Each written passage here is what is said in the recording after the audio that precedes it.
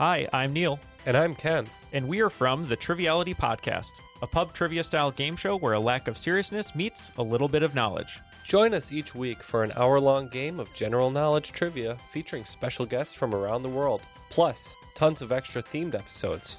If you want to improve your trivia game, or you just want to scream at us in your car when we get easy questions wrong, then we're the show for you. Find Triviality on all your favorite podcast apps. But you know that because you're already listening to a podcast.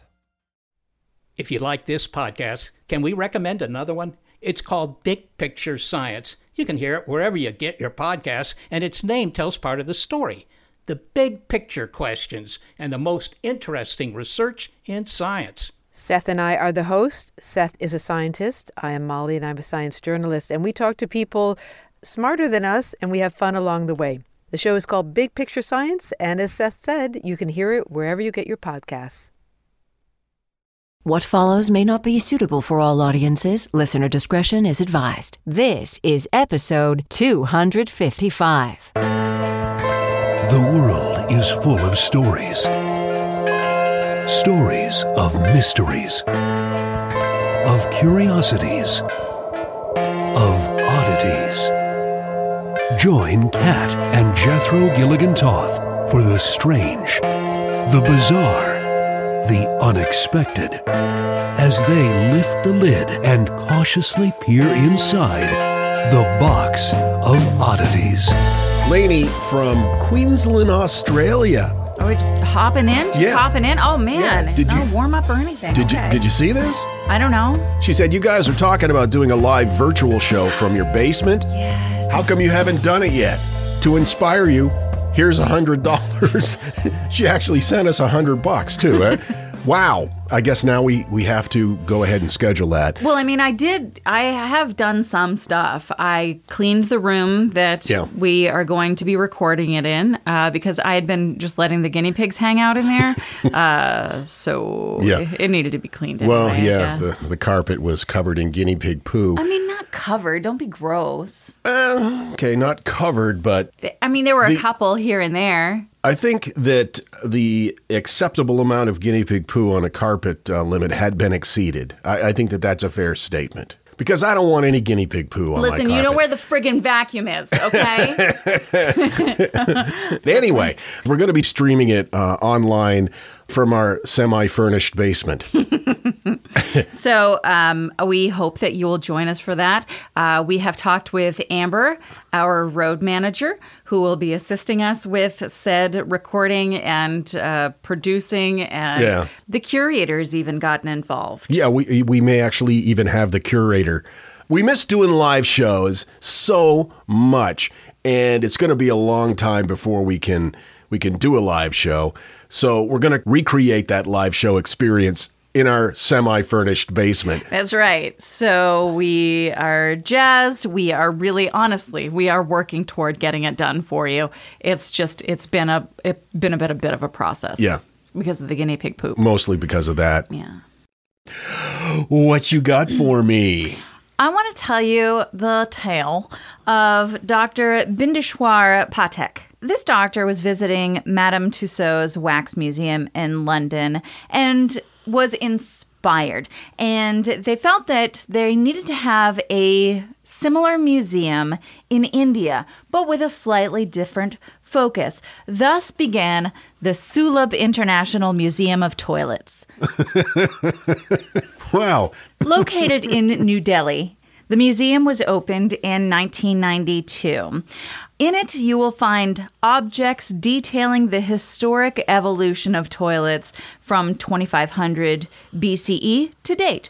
It provides a chronological account of developments related to technology, toilet-related social customs, toilet etiquettes, prevailing sanitary conditions, and legislative efforts of different times and regions. So, at the grand opening, did it make a big splash when it came out?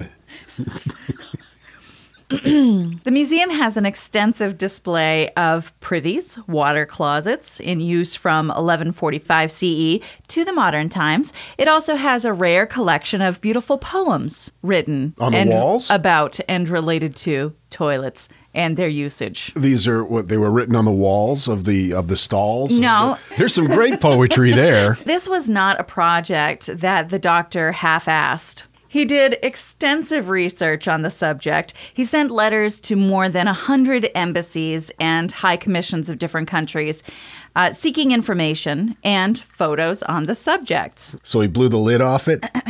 To his request, more than 60 embassies responded and provided information, including toilet designs used in various countries. The museum is divided into 3 parts: ancient, medieval, and modern, depicting the evolution of the humble lavatory over the centuries. Some of the interesting objects and information charts on display are a reproduction of a commode of the British medieval period. This was supposedly used for the king to defecate in while holding court. I didn't know that was a thing. Yeah. Oh, my God. I mean, sometimes it could be a lengthy process, and you might have to drop a deuce midst. Right. You're making some sort of royal proclamation and pinching off a loaf. They may not have been playing cards, but someone for sure had a royal flush. All right. There was a toilet camouflaged in the form of a bookcase, so you could sneaky library poo. Wow. That could be confusing. Also, information on the technology transfer from Russia to NASA to convert urine into potable water, which is actually super interesting. Of course, there are display boards with comics and jokes and cartoons regarding toilets. Toilet pots made of gold and silver used by Roman emperors. Information about flush pots designed in the 1500s by Sir John Harrington. Is that where we got the term the John? Not sure. You'll have to visit the museum. And historical information from archaeological sites on the development of toilets during the Indus Valley civilization. There's also a replica of a medieval mobile commode in the shape of a treasure chest. Was that by design? This was used while well-off travelers, while camping on the hunt, maybe, right. Could poo. Mm-hmm. But then if someone came upon their site and saw a treasure chest, they want to take it, right? It's like when people fill Amazon boxes full of poop. Yeah. And it's like, take that, thieves. It's the medieval version of that. It's hilarious, and I love all versions of it. It is delightful that the humor can be carried down through the generations like that. So the treasure would be poop.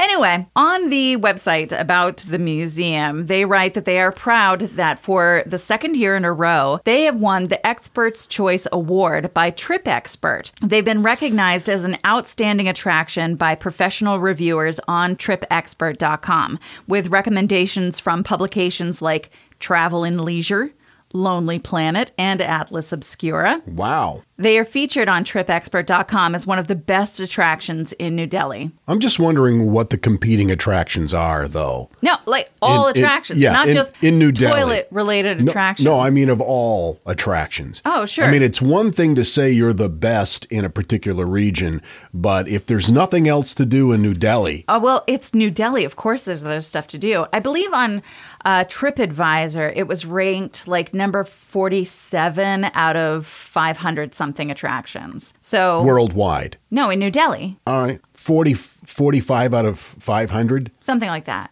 Within a city. Okay, well, yeah. That's not that impressive. Well, no, it's not like they got number 2 or anything. But... it's pretty good. You knew exactly where I was going with that. It's pretty good. Yeah, it is pretty good. That's pretty good. So as I said, the museum is separated into 3 sections. The purpose of this is to show how each region of the world and through each time period, the practice of pooing has evolved. Now, as I said, this was something the doctor took very seriously.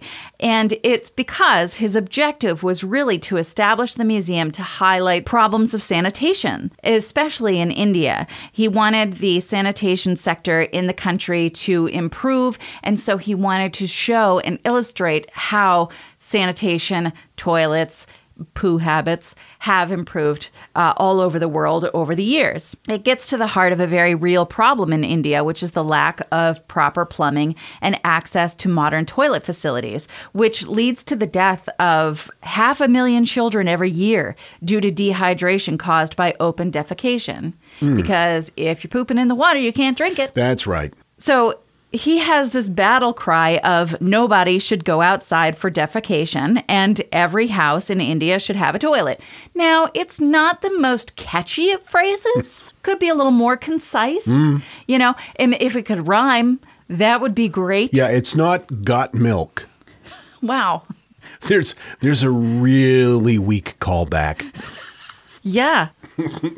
That was just for you. Thank you. And the one person that's listening right now, and you know who you are. So he has set out to bring modern sanitation to India, raising the status of India's lower castes, the untouchables, so that they are living in conditions that are as healthy and clean as those in higher levels of the caste system. As we've talked about before, lots of places throughout the world have lived within some sort of social structure like this. But in India, the caste system is still in effect.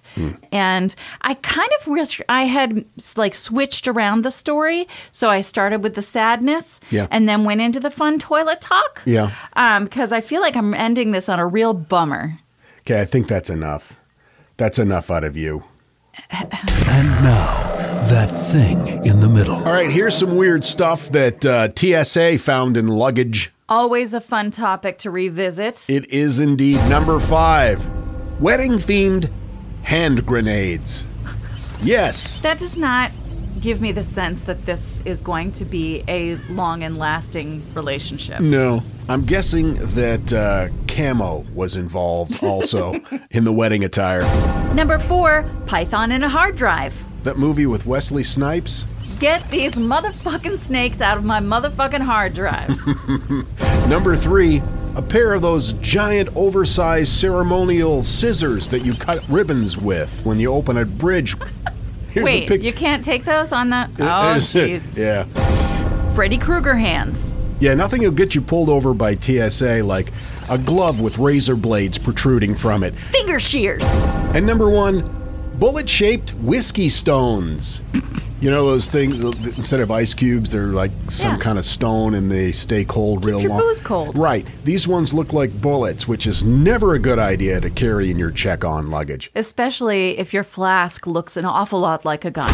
The Box of Oddities with Kat and Jethro Gilligan-Toth. I've got to tell you, the longer we've had our Aura frame, the more I love it.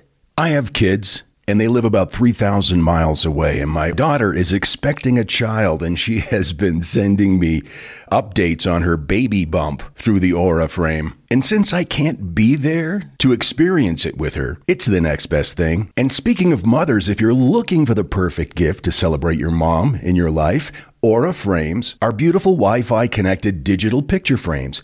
It allows you to share and display unlimited photos. It's super easy to upload and super easy to share photos with the Aura app. And here's the thing, if you're giving Aura as a gift, you can even personalize the frame with preloaded photos and memories. We love Aura frames, and living so far away from family, thanks to Aura, it's the next best thing. It's like almost being there. And right now, Aura has a great deal for Mother's Day. Box of Oddities freaks can save on the perfect gift by visiting auraframes.com to get $30 off, plus free shipping on their best-selling frame. That's AURAFrames.com. Use code oddities at checkout to save. That's AURAFrames.com and use code oddities at checkout, and you will save. Thanks, Aura Frames, for bringing my family a little bit closer. This message is sponsored by Greenlight. You know, as your kids get older, there are some things about parenting that gets easier. I remember once hearing my sister tell my little niece, "If you put your pants on, I'll give you some Fresca." And when kids can start to reason that they get something if they do something right, it's a lot easier to manage them. Having that conversation about money with your kids, that's not the easiest thing in the world. Fact is, kids won't really know how to manage their money until they're actually in charge of it, and that's where Greenlight can help. Greenlight is a debit card and money app made just for families. Parents can send money to their kids and keep an eye on the kids' spending and savings, while kids and teens build money confidence and lifelong financial literacy skills. Your kids will learn how to save, invest, and spend wisely thanks to the games that teach kids skills in a fun, accessible way. When I was a kid, I had expected chores, and then I had bonus chores. And bonus chores were where I earned money. And so if you're thinking like, hey, my kid should be doing stuff around the house, yeah, no, you're not wrong. But maybe there's extra ways that they can learn how to be a successful financial money person. What was one of the bonus chores that you had to do? Rub my mom's feet. And what did that pay? I don't know, like a quarter or something. Millions of parents and kids are learning about money on Greenlight. It's the easy, convenient way for parents to raise financially smart kids and families to navigate their life together. Sign up for Greenlight today and get your first month free when you go to greenlight.com/oddities. That's greenlight.com/oddities to try Greenlight for free. Greenlight.com/oddities. Want to learn how you can make smarter decisions with your money? Well, I've got the podcast for you. I'm Sean Piles, and I host NerdWallet's Smart Money Podcast. On our show, we help listeners like you make the most of your finances. I sit down with NerdWallet's team of nerds, personal finance experts in credit cards, banking, investing, and more. We answer your real-world money questions and break down the latest personal finance news. The nerds will give you the clarity you need by cutting through the clutter and misinformation in today's world of personal finance. We don't promote get-rich-quick schemes or hype unrealistic side hustles. Instead, we offer practical knowledge that you can apply in your everyday life. You'll learn about strategies to help you build your wealth, invest wisely, shop for financial products, and plan for major life events. And you'll walk away with the confidence you need to ensure that your money is always working as hard as you are. So turn to the nerds to answer your real-world money questions and get insights that can help you make the smartest financial decisions for your life. Listen to NerdWallet's Smart Money Podcast wherever you get your podcasts. It's the podcast that famous people listen to, but only admit it to their pastors, therapists, or lawyers. And even then, only after a couple of cocktails. This is the Box of Oddities. Boy, your topic on Robert the Doll got a lot of response, a lot of messages and emails from people. Not everyone happy with me. No.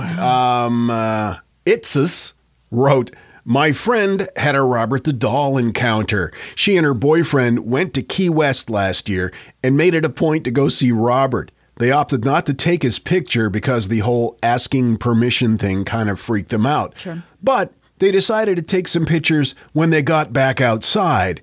And the phone wouldn't take a normal picture. All the shots were blurry or streaky or distorted. She showed them to me, too.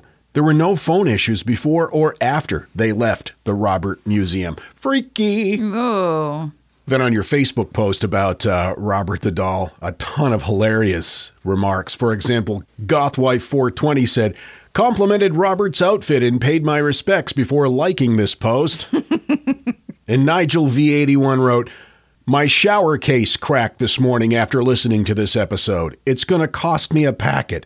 I should have skipped this one. P.S. Where should I send my forgiveness letter?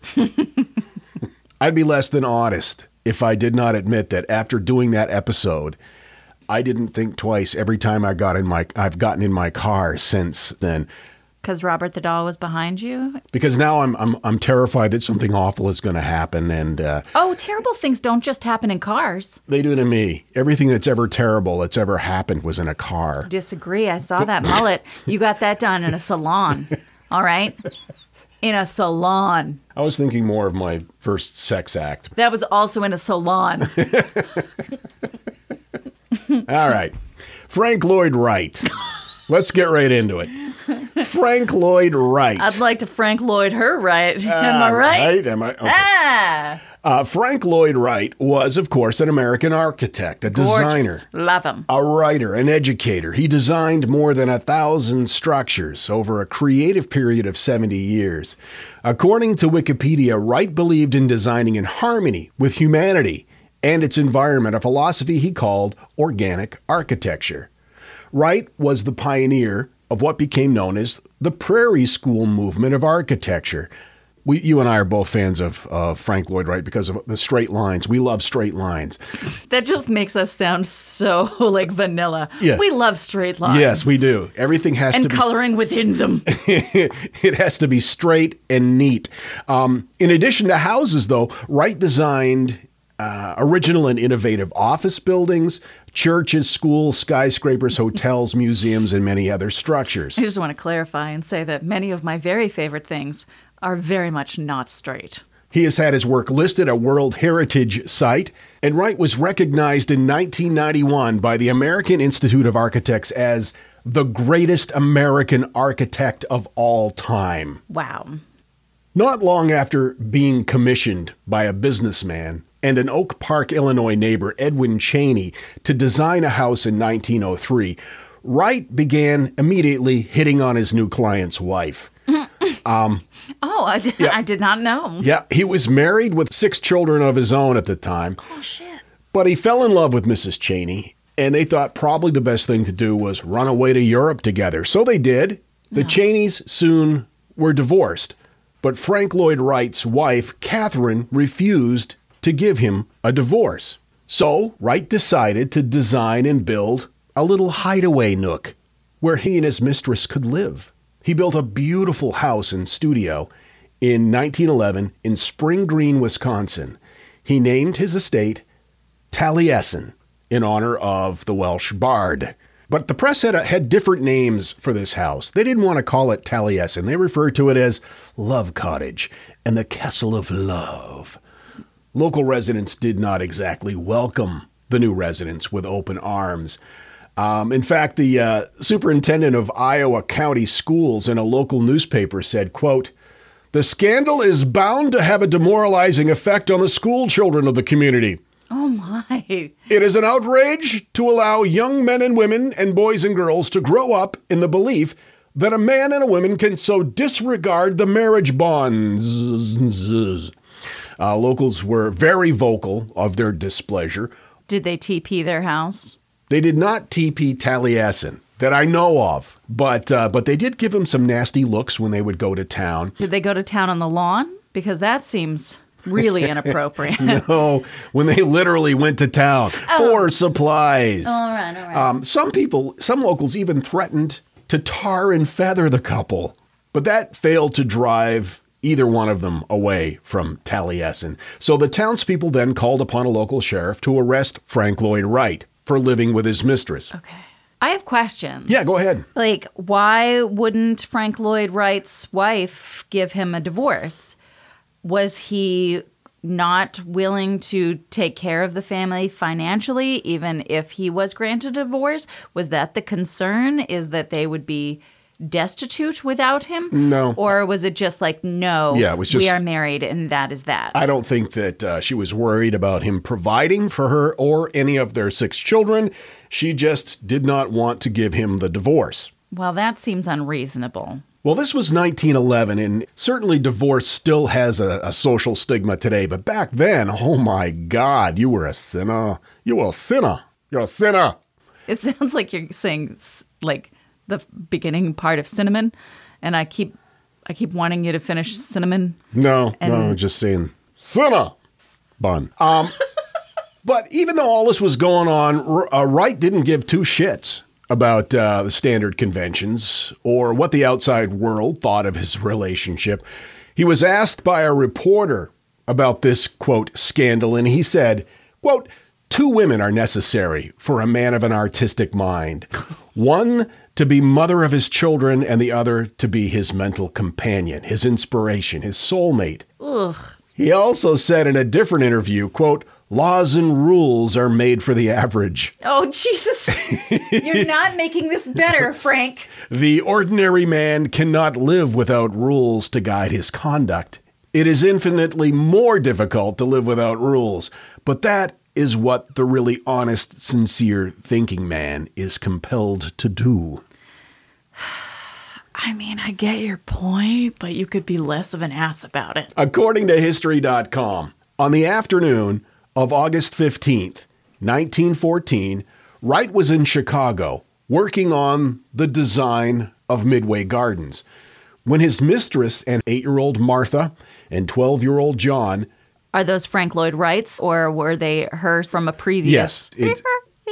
Mrs. Cheney's, his mistress, 8-year-old Martha, 12-year-old John. They sat down for lunch on the porch at Taliesin. At the same time, inside, at the main dining room, at the end of a big 25-foot-long passageway, Wright's draftsmen and laborers also gathered around a table to be served lunch by 30-year-old Barbados native Julian Carlton. Julian. He was kind of a handyman, servant, kind of a jack-of-all-trades kind of guy. During the summer, he waited tables and performed housework at Taliesin. Julian, make you lunch. Carlton's wife, Gertrude, was responsible for most of the cooking that was done there. So they both worked there that summer. Julian, serve your lunch. As the workers ate their soup inside the dining room, 19-year-old draftsman Herbert Fritz noticed something unusual. Quote, "We heard a swish as though water was thrown through the screen door.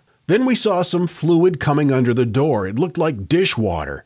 It spread out all over the floor," he recalled. So after serving everyone their food, Carlton went back to the patio where the former Mrs. Cheney, who was known as Mayma, was sitting there with her 2 children having lunch. Carlton picked up a hand axe and swung it at the back of Mayma's skull. What? Piercing through to her forehead.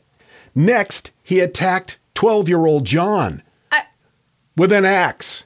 By then, 8-year-old Martha had got up from the table and she ran into the house. Carlton pursued her, cutting her 3 times with the axe before bashing her face in with the blunt end. Oh my goodness. What is happening? And it was quickly realized that swishing sound of fluid being thrown through the screen door was in fact gasoline. He continued to douse their bodies in gasoline and set them on fire. He torched the door to the workers' dining room, hoping to kill the men as they fled the flames. What is happening? The dining room burst into flames. The door was slammed shut and locked. With his clothes burning and his hair on fire, Fritz, the 19-year-old draftsman, jumped out the window next to where he was seated and rolled down a hill to put out the flames. Fritz looked back. He saw Taliesin in flames. His co-workers who had broken through the barricaded door or tried to escape through a window to the courtyard were then hacked at by Carlton wielding his axe. They were badly burned and wounded. But both 35-year-old master carpenter Billy Weston, who had helped build Taliesin, and landscape gardener David Lindblom managed to escape along with Fritz. They somehow managed to walk a half a mile to the nearest house with a phone and called for help. So the townspeople quickly rushed to the scene and they found the bodies of Mayma, Wright's mistress, her 2 children, 2 workers, and a 13-year-old boy. Lindblom, the landscape artist, later succumbed to his burns. 7 people died. Only 2 survived. He killed 7 out of 9 people. Now, this is Julian. Julian Carlton, yes. Where's Julian's wife? Is she here? That's a great question.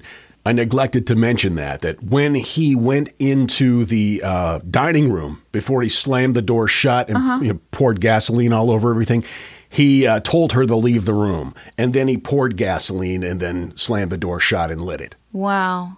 Julian's a dick. This is insane. How do I not know about this? According to Merle Seacrest's biography, Frank Lloyd Wright, a witness recalled Lindblom having said of Carlton, quote, "If anyone around there ever did him any dirt, he would send them to hell in a minute." There were rumors of workers possibly hurling racial slurs at Carlton while he was there. That may have led to his motivation or caused him in part to snap. There was also some sort of a dispute a few days earlier, something that had to do with saddling up a horse. And one of Taliesin's surviving workers said he had heard that both the Carltons were being let go, that Mayma had said, we don't have work for you here. You're going to have to leave. And then the killer's wife did, in fact, confirm that they were due to take a train back to Chicago that very night. So that seems like that played into it as well. I mean, quick clarification. None of that is relevant. He's a psychopath. Just kill people. Right. Okay, please continue. But as you can imagine, they wanted to try to make some kind of sense out of this. Of course. That's mind-boggling and terrifying. So what did Carlton do after he butchered a bunch of people with an axe and then burned the house down, killing 7 out of 9 people? Well, after that, he went down to the basement of Taliesin. He swallowed muriatic acid and then crawled inside the furnace of the house to die. Oh. He was discovered there several hours later. He was still barely conscious. The handyman never gave a motive for his attack and then refused to eat, dying of starvation 7 weeks later. His wife, Gertrude, said her husband had become increasingly paranoid in the weeks prior to the attack, even keeping a hatchet in a bag next to his bed. But even after this horrific tragedy, the public was still fixated on the relationship between Wright and his mistress. Of course. Yeah. In their reports on the murders, newspapers still referred to Taliesin as the Love Cottage. The Ogden Standard even reported that some neighbors pointed to, quote, to the tragic ruin of the kingdom of love as the strongest argument that the avenging angel still flies. Ugh, that whole thing about like tragedy comes to those who aren't morally as I see fit, is disgusting. Tragedy comes to people who take pictures of Robert the doll. According to the New York Post, Wright got to Taliesin late that evening. With his own home now a smoldering ruin, he went to his sister Jenny, half a mile away. He'd designed a house for her years earlier and had insisted on a grand piano in the living room. That night, it said that he went to the piano, which he'd learned to play as a child, and began to pick out a tune from Bach, crying as he played. Nobody dared interrupt him. The next day, Wright cut down all the flowers in Maima's garden, laying them both under and over her body in a simple coffin. He wrote, quote, it helped a little, remembering how he'd brought her to the cemetery with the help of his son John and 2 cousins. Quote, together we lowered the pine box to the bottom of the new-made grave. Then I asked them to leave me there alone. As the sky grew dark, he filled the grave himself. Through his grief, Frank Lloyd Wright set out to resurrect Taliesin, much of which had been destroyed by the fire. Sure. So by the end of 1914, the residential wing of the estate had been rebuilt. At the same time, Wright proclaimed his love for another woman. She had written to him a condolence letter after the tragedy, and he fell in love with her. The two got married in 1923. Catherine did finally agree to give Frank Lloyd Wright a divorce. Oh, see, that's nice. 2 years after that, Taliesin burned to the ground once more. No, what? Some say from a lightning strike. Other reports suggest faulty wiring was to blame. Once again, Frank Lloyd Wright rebuilt Taliesin, which today is a National Historic Landmark. Fast forward a few years, 1952. It was a Saturday afternoon in the spring. Wright was burning some leaves and grass on the grounds of the Taliesin estate. While he was distracted, the wind changed direction and the flames suddenly grabbed hold of a nearby building where Wright's apprentices lived. Hours later, firefighters got the blaze under control. One of Wright's students remembered him inspecting the damage, finding a smoke-filled Steinway piano he'd installed in the dormitory living room. To the astonishment of the onlookers, he sat down and began playing the piano again. So after the murders, the fires, and all the tragedy, there have been many accounts of strange phenomena witnessed at Taliesin.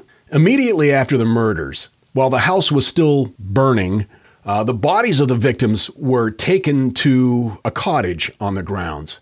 It's there where the ghost of Maima has reportedly been seen. Usually dressed in a flowing white gown, she's a peaceful presence, but appears restless and lost. Doors and windows and lights have been known to open and close and turn on and turn off by themselves.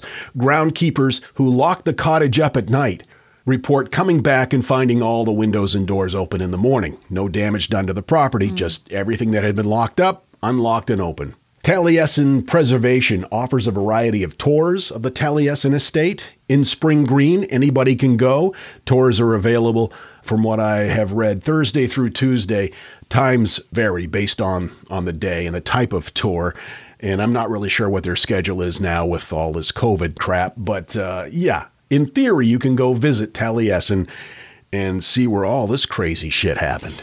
Ooh, that was a real roller coaster. I vaguely remember hearing about a tragedy back in the past involving Frank Lloyd Wright. And when I started digging into it, I'm like, holy shit, that was a real bad day. It's terrible. I'm shocked that I didn't know anything about that. It's just, that is tragic. So there you go. I remember Frank Lloyd Wright and all the nights we harmonized till dawn. I did not know the details of that story, but wow. And with that, I am going to close my pen, set it down on the counter. Don't you love the name Taliesin, though? I really do. It sounds so peaceful. It really betrays the whole axe murder fire victim thing. Yeah, no, absolutely. There's definitely a different vibe going on now that I know the story, for sure. Also, think about it this way. Frank Lloyd Wright's first wife could have kept that entire tragedy from happening if she had just allowed a divorce. That's an even better place to end. We'll see you next time. Until then, keep flying that freak flag. Fly it proudly, you beautiful freak. And so, let it be known that the Box of Oddities belongs to you, and its fate is in your hands. Therefore, it's been requested by those to whom I report to beseech you for assistance. We ask but one thing of you, to provide a 5-star rating and a positive review. True, that is 2 things. However, 'tis merely a 5-star rating and a positive review. Also, subscribe to us. Okay, so 3 things is all we ask. 3 things and 3 things only. Henceforth, the Box of Oddities commits to the telling of stories. Stories of the strange, the bizarre, the unexpected. We wish to offer our deeply felt gratitude and appreciation for your patronage. TheBoxOfOddities.com. Copyright 2020, all rights reserved. 1, 2, 3, 4, 5, 6, 7, 8, 9, 10. 1, 2, 3, 4, 5, 6, 7, 8. Hello everyone, Stakuyi here. And I'm Gabby. And we are the hosts of History of Everything, a podcast which you can probably guess by the name is, well, I mean, it's about everything. Do you want to know why people thought potatoes were evil and would give you syphilis? Are you curious about all the stories of the terrible and stupid ways that people have kicked the bucket over the years? Do you want to hear tales about all of the different badasses of history and the lives that they had brought to life? Well, if so, then look no further. History of Everything is just the right podcast for you. It's available on Spotify, Pandora, and anywhere else that you get your podcast from. Join us for some fun and just see how weird and wacky history can be.